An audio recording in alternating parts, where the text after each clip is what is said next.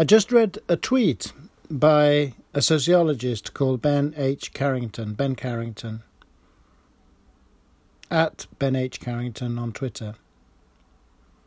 The tweet goes as follows. As a sociologist, can I just remind everyone that we should in fact try and minimise social distancing whilst maximising physical distancing. To get through this, our ability to maintain strong connective social bonds is as important as having a strong biological immune system.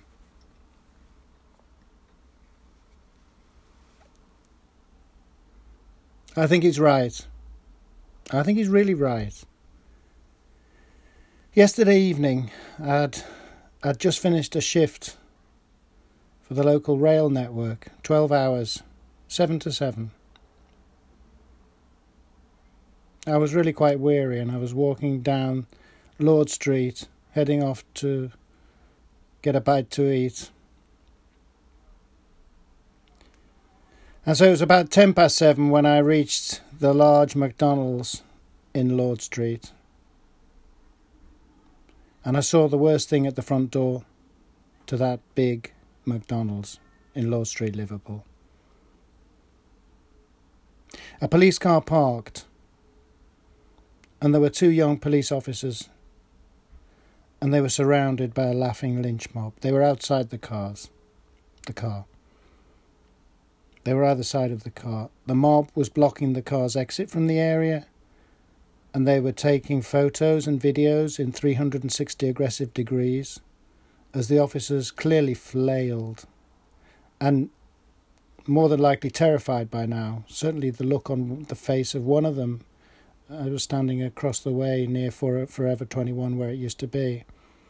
The look on his face was not a happy one to witness. Anyways, the officers finally got into the car, locked the doors, turned on the blue lights and sirens, and I am assuming called for backup because that arrived within about 5 minutes.